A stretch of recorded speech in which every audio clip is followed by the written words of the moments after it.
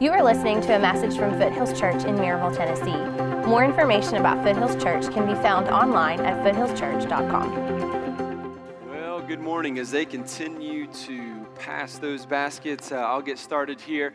Man, what a great week it has been for the life of our church and especially our student ministry. 2 weeks ago, I went with my family on vacation, and that was a glorious week by the beach. And then last week, I went with our student ministry to the Wave Camp, and man, it was just an incredible week to see students going after Christ, worshiping, talking about deep truths and just repenting of sin and having fun during the day. It was just a really, really fun week and just a great week. I think we are extremely blessed here at FC to see God moving and working in our student ministry like He is. I'm extremely proud of Landon and Greg and their entire team and just their leadership in that process. Man, it really is something very, very special. If you've got students who aren't connected yet, work on connecting them this summer and moving into the fall, because there's something really special happening here. And so I'm excited to see them. I know my daughter, when she got back, she slept for like 18 hours.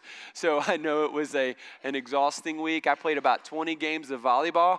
And so there's something to be said about spiking a volleyball on the beach towards middle schoolers' heads that just really gets all the pent-up frustration out of your system. And so if you're stressed today, I recommend it. So today I want to start a series entitled Send Me, because it's an important truth that you and I realize as followers of Christ today, that you and I are not saved to come and sit and soak on Sunday mornings, but really being a follower of Jesus Christ means that God saved you to send you. That God has given you an assignment, God has given you a purpose, God has given you a specific plan for your life to accomplish. He's gifted you in certain ways. He's given you different experiences in life, and all of these experiences, whether good, whether bad, God uses to design you and to make you who you are today. And it's as a result of that giftedness and the person that He has created you to be today, He wants you to use that to bless other people. We know that the church is the hope of the world, that Jesus promised to build His church. The gates of hell will not stand against it. So the gates of hell are trying to protect hell. We charge the gates of hell. The gates are not strong enough for us. We defeat those gates, and Jesus wins, and the church is used as that tool in the world to equip the saints for the work of the ministry and to make disciples. Lives are changed. The church is the hope of the world. And so it's through the church that we serve. It's through the church that we are using our giftedness to bless other people, and we join together to make disciples. And so I want us to understand that as an important principle, is what it means to be a follower of Christ. And so to help us get to this place, we're going to look at a close encounter with God today. Because I really believe that if you have not experienced a close encounter with God, then you will not go and serve. You will not volunteer. You will not go and be on mission with God. You'll just be on a mission to serve yourself. You'll be on a mission to build your own kingdom. And we've got to die to that part of our selfishness and die to that way of living and really begin to live the way that God intended us to live, which is to serve others and to be sent by Him. He's got a plan for you. He's got an assignment for you. And to do that, we look at a close encounter today between Isaiah and God. If you've got your Bibles, let's go to Isaiah chapter 6. Over the next couple of weeks, we're going to be talking specifically about how we use our gifts in the church. We're going to be also talking about why we are sending people in our church to go plant churches, why in the future we will be sending people to go and start campuses. And so I think it will be a very helpful and informative series. You won't want to miss week 4 when we commission Pastor Greg as we send him to Washington, D.C. to plant a church. And over the next few weeks, and especially that day, I'm going to be outlining why we would even do that and why we're excited about that.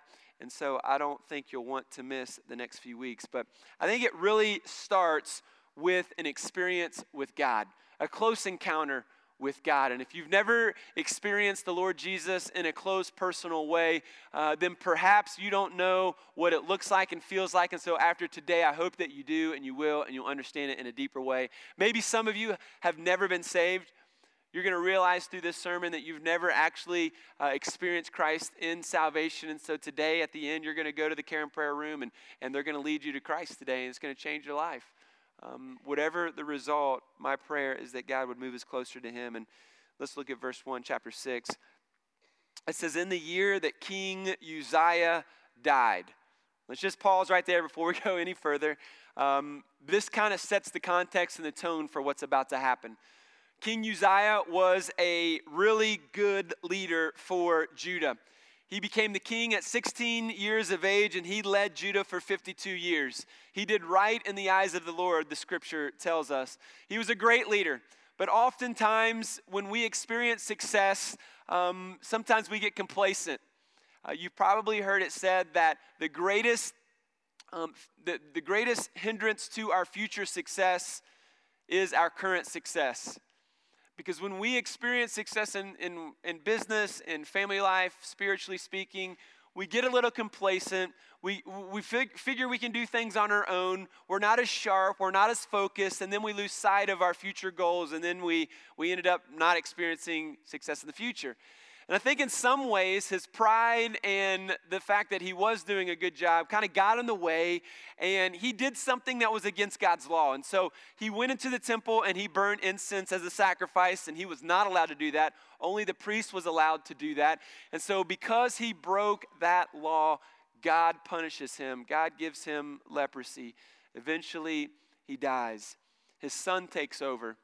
Anytime a great leader dies, anytime a great leader moves into another organization or whatever, leaves a church, there's a vacuum of leadership.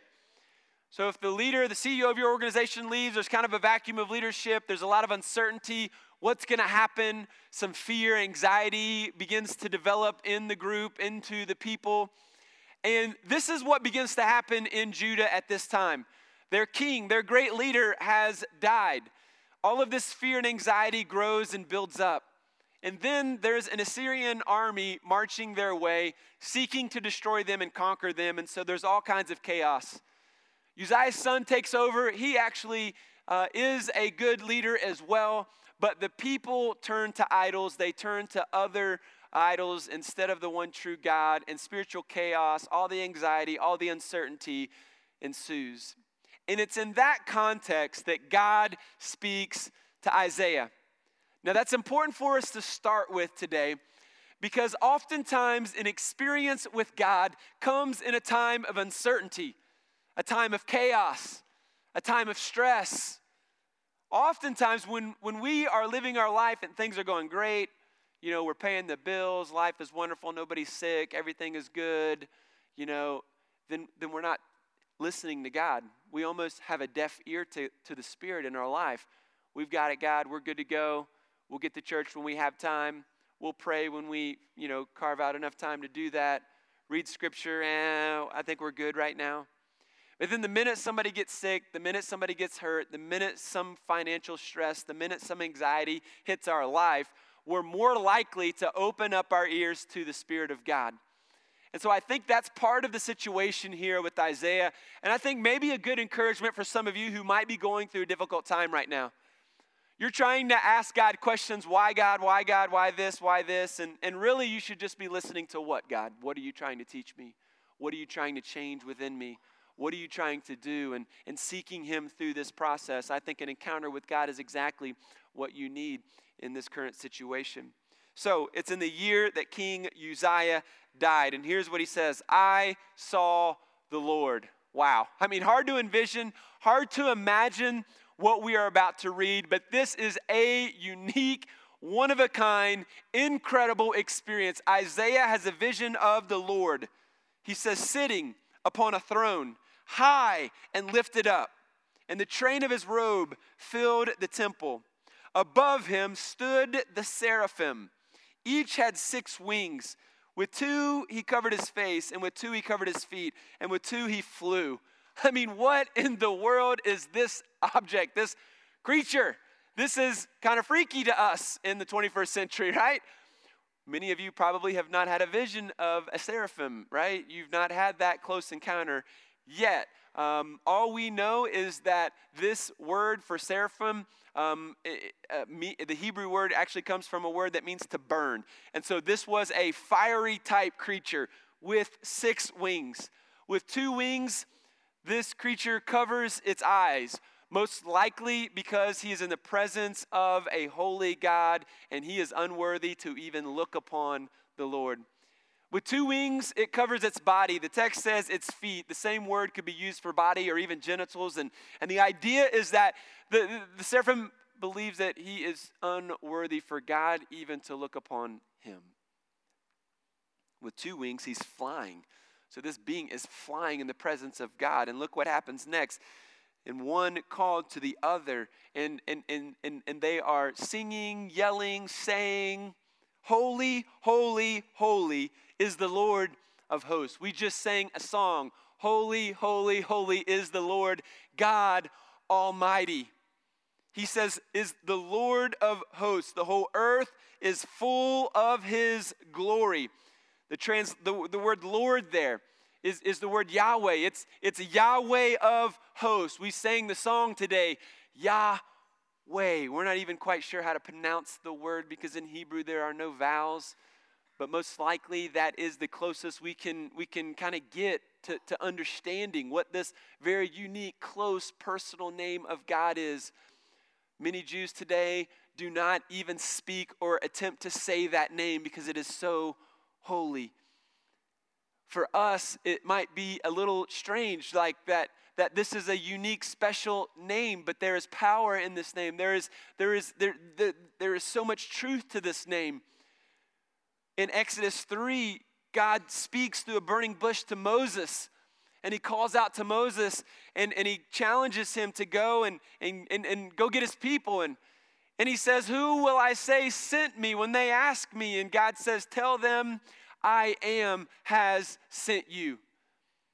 So the word Yahweh, this word Yahweh, he says, tell them Yahweh sent you. So the idea is that God is, that God exists.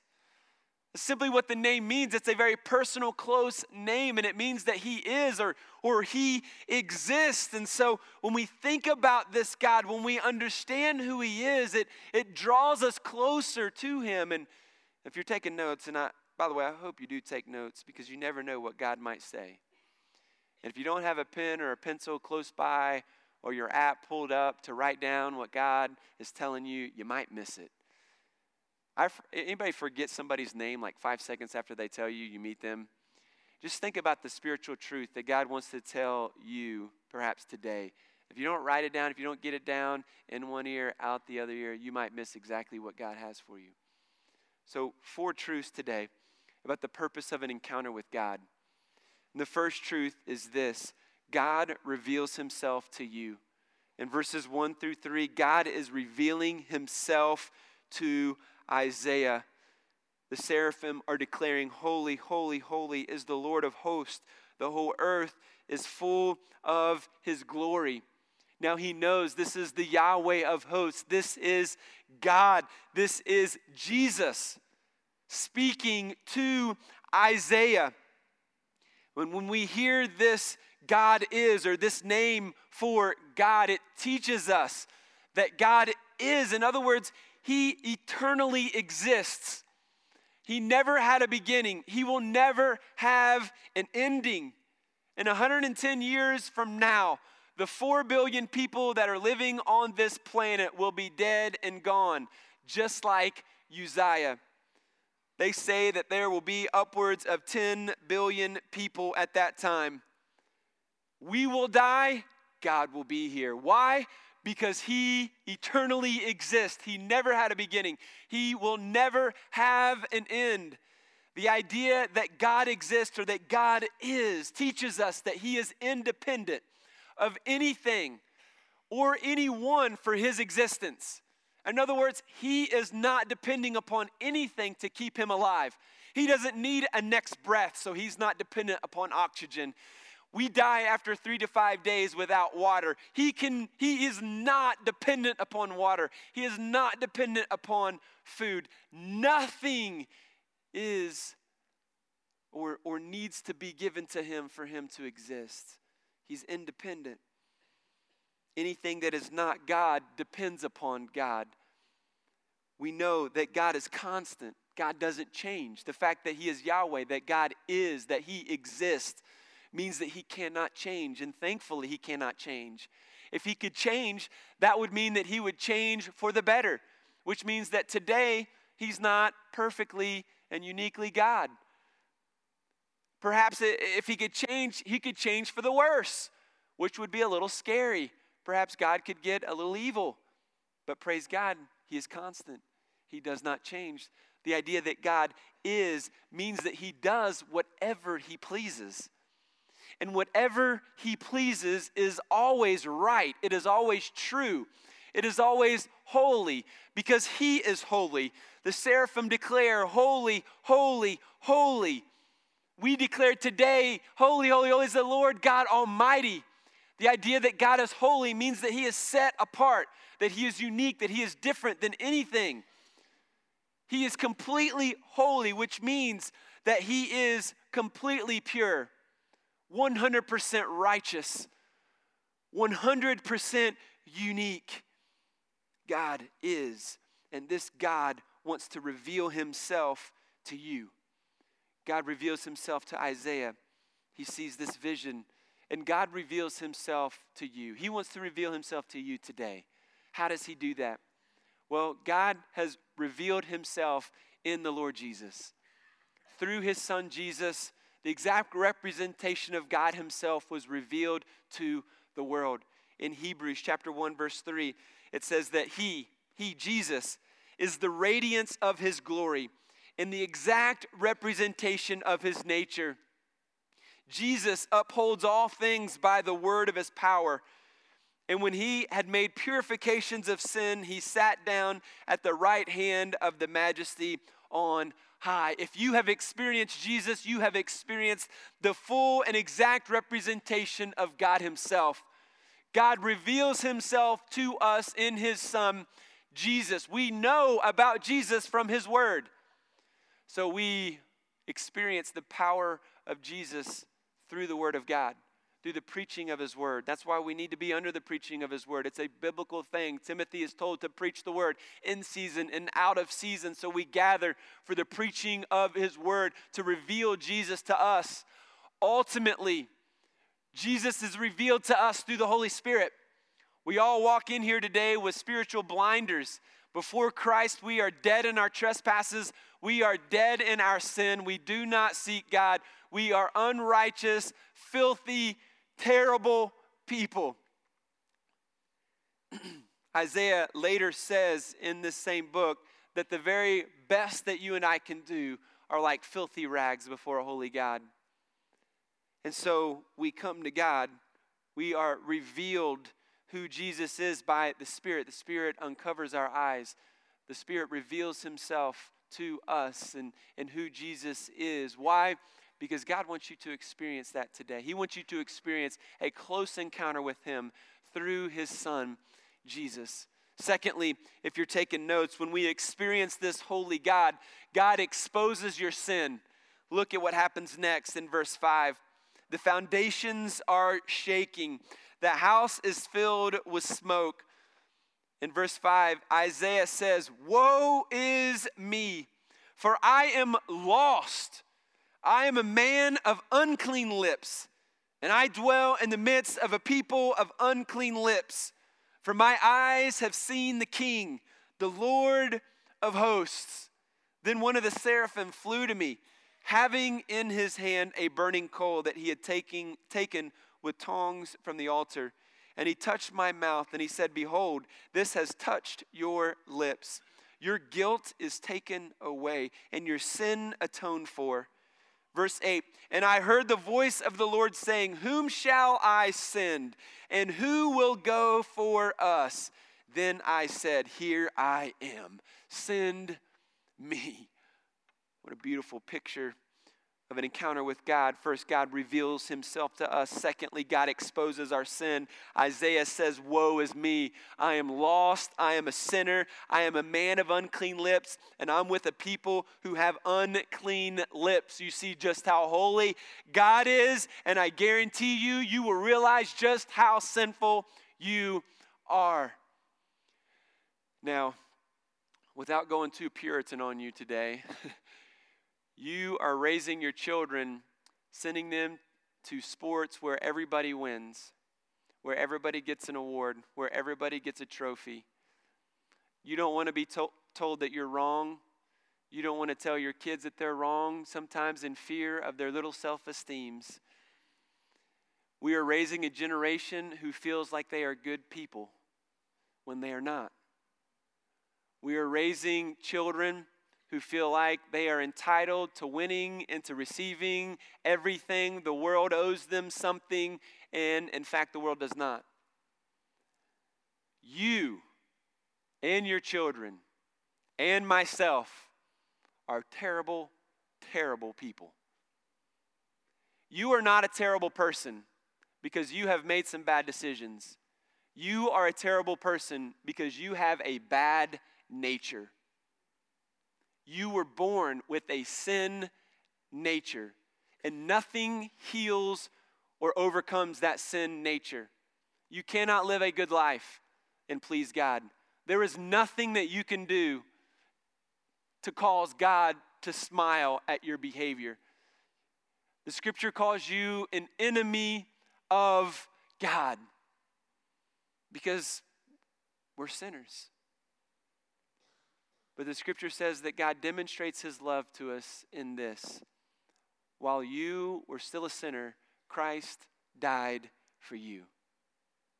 So when we experience the Lord, he reveals himself to us through Jesus. And we are exposed to just how sinful we are. You see, perhaps you've been frustrated with the Christian life. You've showed up to church thinking our kids need some spiritual guidance. You showed up to church because your marriage is on shaky ground. You showed up to church because, well, we live in the South and it's probably the good and acceptable thing that we just go to church from time to time. And so we go to church. But coming to church does something to you. It frustrates the heck out of you.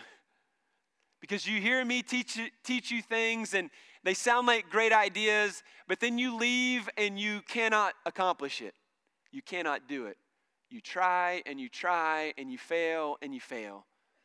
And the reason why you fail is because you cannot live this life that God calls you to live. And so it's frustrating. Some of you are living in that tension and that frustration. And the reality is the Spirit of God wants you in that frustration today. Why? Because the sooner you can understand that it is hopeless for you to do this, it is impossible for you to live this way, the sooner you realize that there must be something else. There must be another way. God is calling me to live this way, but I can't live that way. Exactly. That's when you identify that you are in such need that you will finally turn to a Savior. And his name is Jesus. Because you cannot do it on your own. You can only do it through him. He is the only one that creates anything good in me. The only changes that I have made in my personal life are changes that the grace of Jesus Christ has done in me. I can't change myself. I can't become better. You can't either. But it's the grace of Jesus that exposes my sin. And then thirdly, if you're taking notes, he cleanses you of that sin. He cleanses you. Why does he cleanse you? Because he wants to change you. He wants to change Isaiah here. Isaiah is exposed to his sin. He says, I'm lost. I'm a man of unclean lips. I dwell in the midst of a people of unclean lips. And then the seraphim flies down and brings a burning coal from the fire. On the altar, that's where the sacrifice would have been burnt. Incense most likely is burning on the altar. That's where the smoke comes from. The scent of the incense being burnt.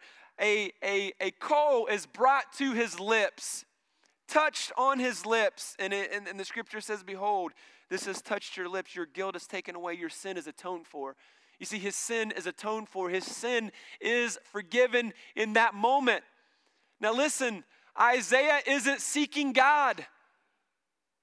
He's not wondering, God, I want to accept you. No, God does all of this. God seeks him. God gives him the vision. God saves him. God atones for his sin. His guilt is removed because it is an act of God in his life. And the same is true for you. You don't cleanse your sin. God cleanses your sin. He's the only one that can do that. The fire from the altar is where the sacrifice would have been laid. Fire is a very beautiful thing, but it's also a very scary thing, isn't it? I love to sit in my backyard, make a big fire, especially in the fall, and just stare at the fire. When we go camp in the mountains, I love to make a fire. In fact, I believe it's not truly camping unless there is a fire. And so I've been in the Smokies when wood has been wet and it's frustrating. You can't get a fire together and you just feel incomplete. But fire is a very beautiful thing. It's a very scary thing. Fire purifies metal, doesn't it? God is called an all-consuming fire in the Bible. That can sound scary, but it's also very beautiful. Why? Because this all-consuming fire of God burns all the unrighteousness out of my life. It purifies me. It makes me whole. It makes me clean. And only through Christ is that accomplished. And yet, when he cleanses me, he makes me righteous because I'm a terrible sinner. I can't earn heaven on my own. I can't do anything to please God. So God exposes my sin, and then he cleanses me of my sin. Now I have a relationship with him. Now I can have the hope of heaven. And yet I still sin. I still struggle with sin. In Romans 7, Paul talks about how he wants to do good, but he keeps sinning. Everything I want to do, I don't do. Things I don't want to do, I do. So there's still a restlessness. There still is a struggle as a believer. But God changes us through his grace as we overcome it a little bit at a time. It's a journey of one and done cleansing. We experience salvation, and then it's a lifetime of cleansing. It's a lifetime of changing. In fact, this is how we know that you really are a follower of Christ. Now, you may pray a prayer, say that you're a believer, get baptized. We're all pumped and excited for you, but we really don't know if that really happened in your life until weeks later, sometimes months later. Because it's weeks and months after that decision or that salvation that we see your life beginning to change. And when we begin to see your life change, and when you see and experience life change in your life, that's confirmation. That's what we would call fruit. That's what we would call evidence that God has saved you. And so I would say that if you have not changed, if you are not changing, then perhaps you never really have experienced the Lord Jesus in your life. And I would pray that you do today. God exposes our sin, then God cleanses us of our sin. The Bible uses the word atone here. That just means that God pays for our sin in the blood of Jesus dying on the cross. He atones for, he redeems, he pays, he reconciles us. He covers our sin. The Hebrew word kafar is the word atone, the verb for atone, which is interesting because Noah was told to kafar the ark. In other words, to cover the ark with pitch. Right? And so the flood being God's judgment upon the people on earth. But the atoning or the kafar, the painting of the ark is what guided and protected Noah and his family and all the animals from God's wrath. In the same way, the cross covers and atones for your sin and allows you to have a relationship with God. It allows your sin to be forgiven. Apart from the forgiveness of Jesus Christ, you will live in eternity separated from God. Some people think that God is not in hell. God can't be in hell, right? Well, God is everywhere. He's omnipresent, right? Well, there's a little bit of a theological challenge and debate there. If God is everywhere at one time present, that would mean that he's in hell, right? But his presence in hell is not one of grace and love. His presence in hell is one of his wrath. So apart from the forgiveness of Jesus Christ, you will face the wrath of your sin, God's wrath on sin for eternity. But in the cross, God pours out his sin upon Jesus and pays for your sin. Isn't that beautiful?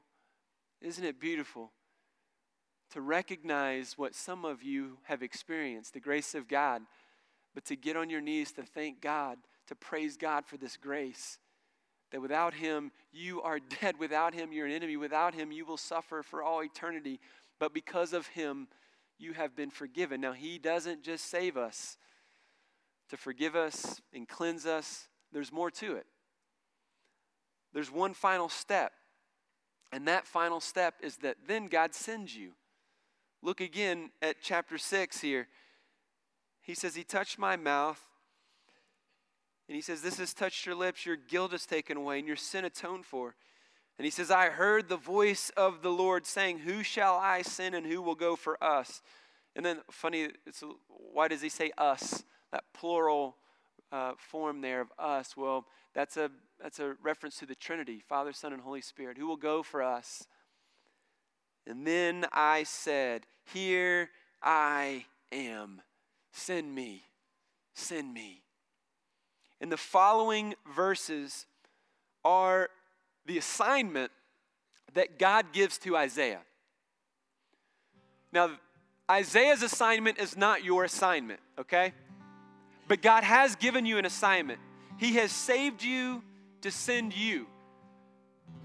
There needs to be a moment in your life where you recognize this. Will you come and stand before God and say, here I am, God, send me. I am open and available to whatever it is, all of me to all of you, God, because of your holiness. This is about you, not about me. I spend time building my kingdom. I spend time being selfish, and I spend time, trying to get people to like me and love me, and I spend time trying to build nice things for me. But this life is all about you, God. And you're calling me to go, to be on mission. I am sent by this holy God for a purpose, for a reason. What is your assignment? I don't know. I don't know what yours is. I do know this, and over the next few weeks we're going to talk about it. God's assignment for you involves serving and volunteering in the local church. Some of you have committed to be a partner here. And when you promised to partner with us, you were promising that you would serve, that you would be a volunteer.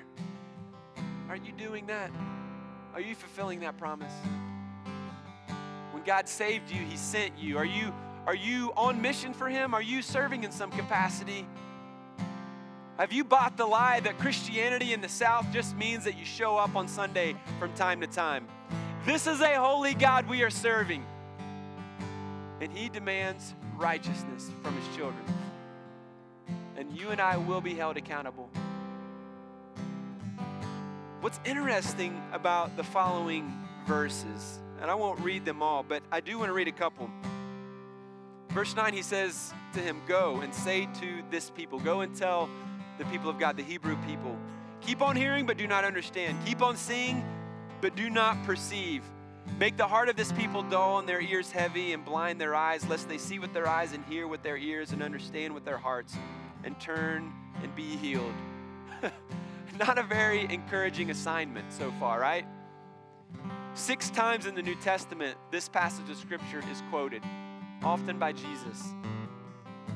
The reality is this is a very important passage of Scripture. I don't have time to unpack it all, but essentially here's what it means. Isaiah's mission was to go and to tell these people to turn to God. But God was going to harden their hearts, and they were not going to turn to God. So on the surface, God is sending Isaiah to fail. And we think about that, and we think about it in terms of our culture, because in our culture, success means certain things. It means monetary, pleasure. It means, in the church world, more numbers. It means baptisms. In your world, it might mean leadership, more responsibility, bigger houses.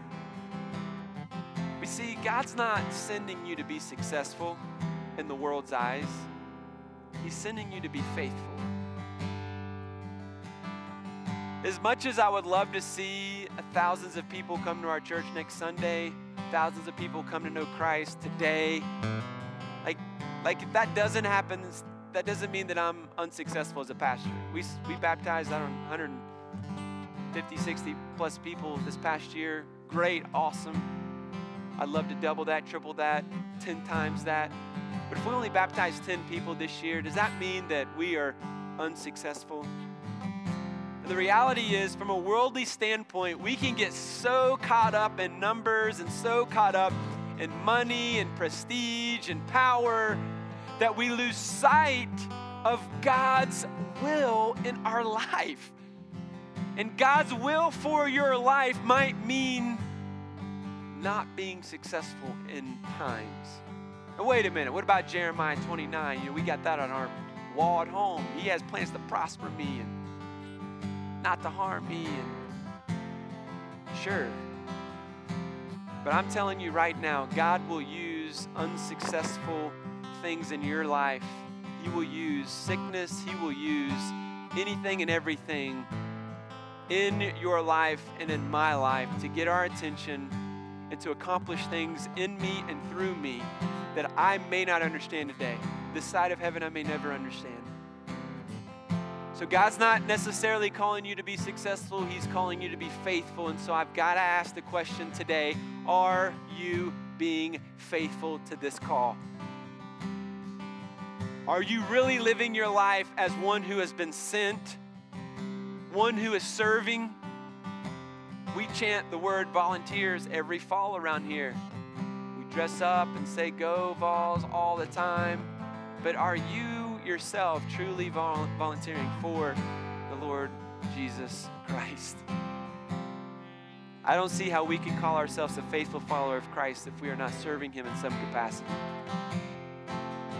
Maybe you're here today and you've never experienced salvation. You've never encountered Jesus, where you have seen your sin exposed, confessed your sin, repented of your sin, and turned to Jesus Christ for salvation through faith in Him. Maybe you've never done that. Today, I would love for you to make that prayer, make that decision, make that a reality. For some of you, God might in fact be doing that right now. As we close, we're gonna take the Lord's Supper, and after we do that, I want to encourage you, if you've never done that, if you want to experience that, we have a room called the Care and Prayer Room. And folks in there are trained to love you, care for you, lead you in this decision. I encourage you to spend some time with them today. Maybe some of you guys are small group leaders, and you're thinking success means your group has to grow, or everybody has to be dynamic followers of Christ in your group. Or maybe you're a parent and you're trying to raise your children, to love God, and yet they're being rebellious, and so you don't feel like you're being successful. Maybe you're in the Care and Prayer Room and you think, man, hundreds of people aren't coming in here every week to, get my advice, so I'm not being successful. Here's the reality. God's calling you to be faithful, just like He's calling me to be faithful. Here's a win for me on Sunday morning. The win for me is not how many people, not how many decisions. The win for me is that I stand right here and I explain and teach you about Jesus Christ. And if I can walk off this stage knowing that I did that to the best of my ability today, that is success, because I can't change you. I can't even change myself. Only the Spirit of God does that. That's why we've got to beg Him in prayer to change us, to experience Him, to grow deeper with Him, to know Him more fully. And today I want us to focus on our relationship with Christ. Thank you for listening. More information about Foothills Church can be found online at foothillschurch.com.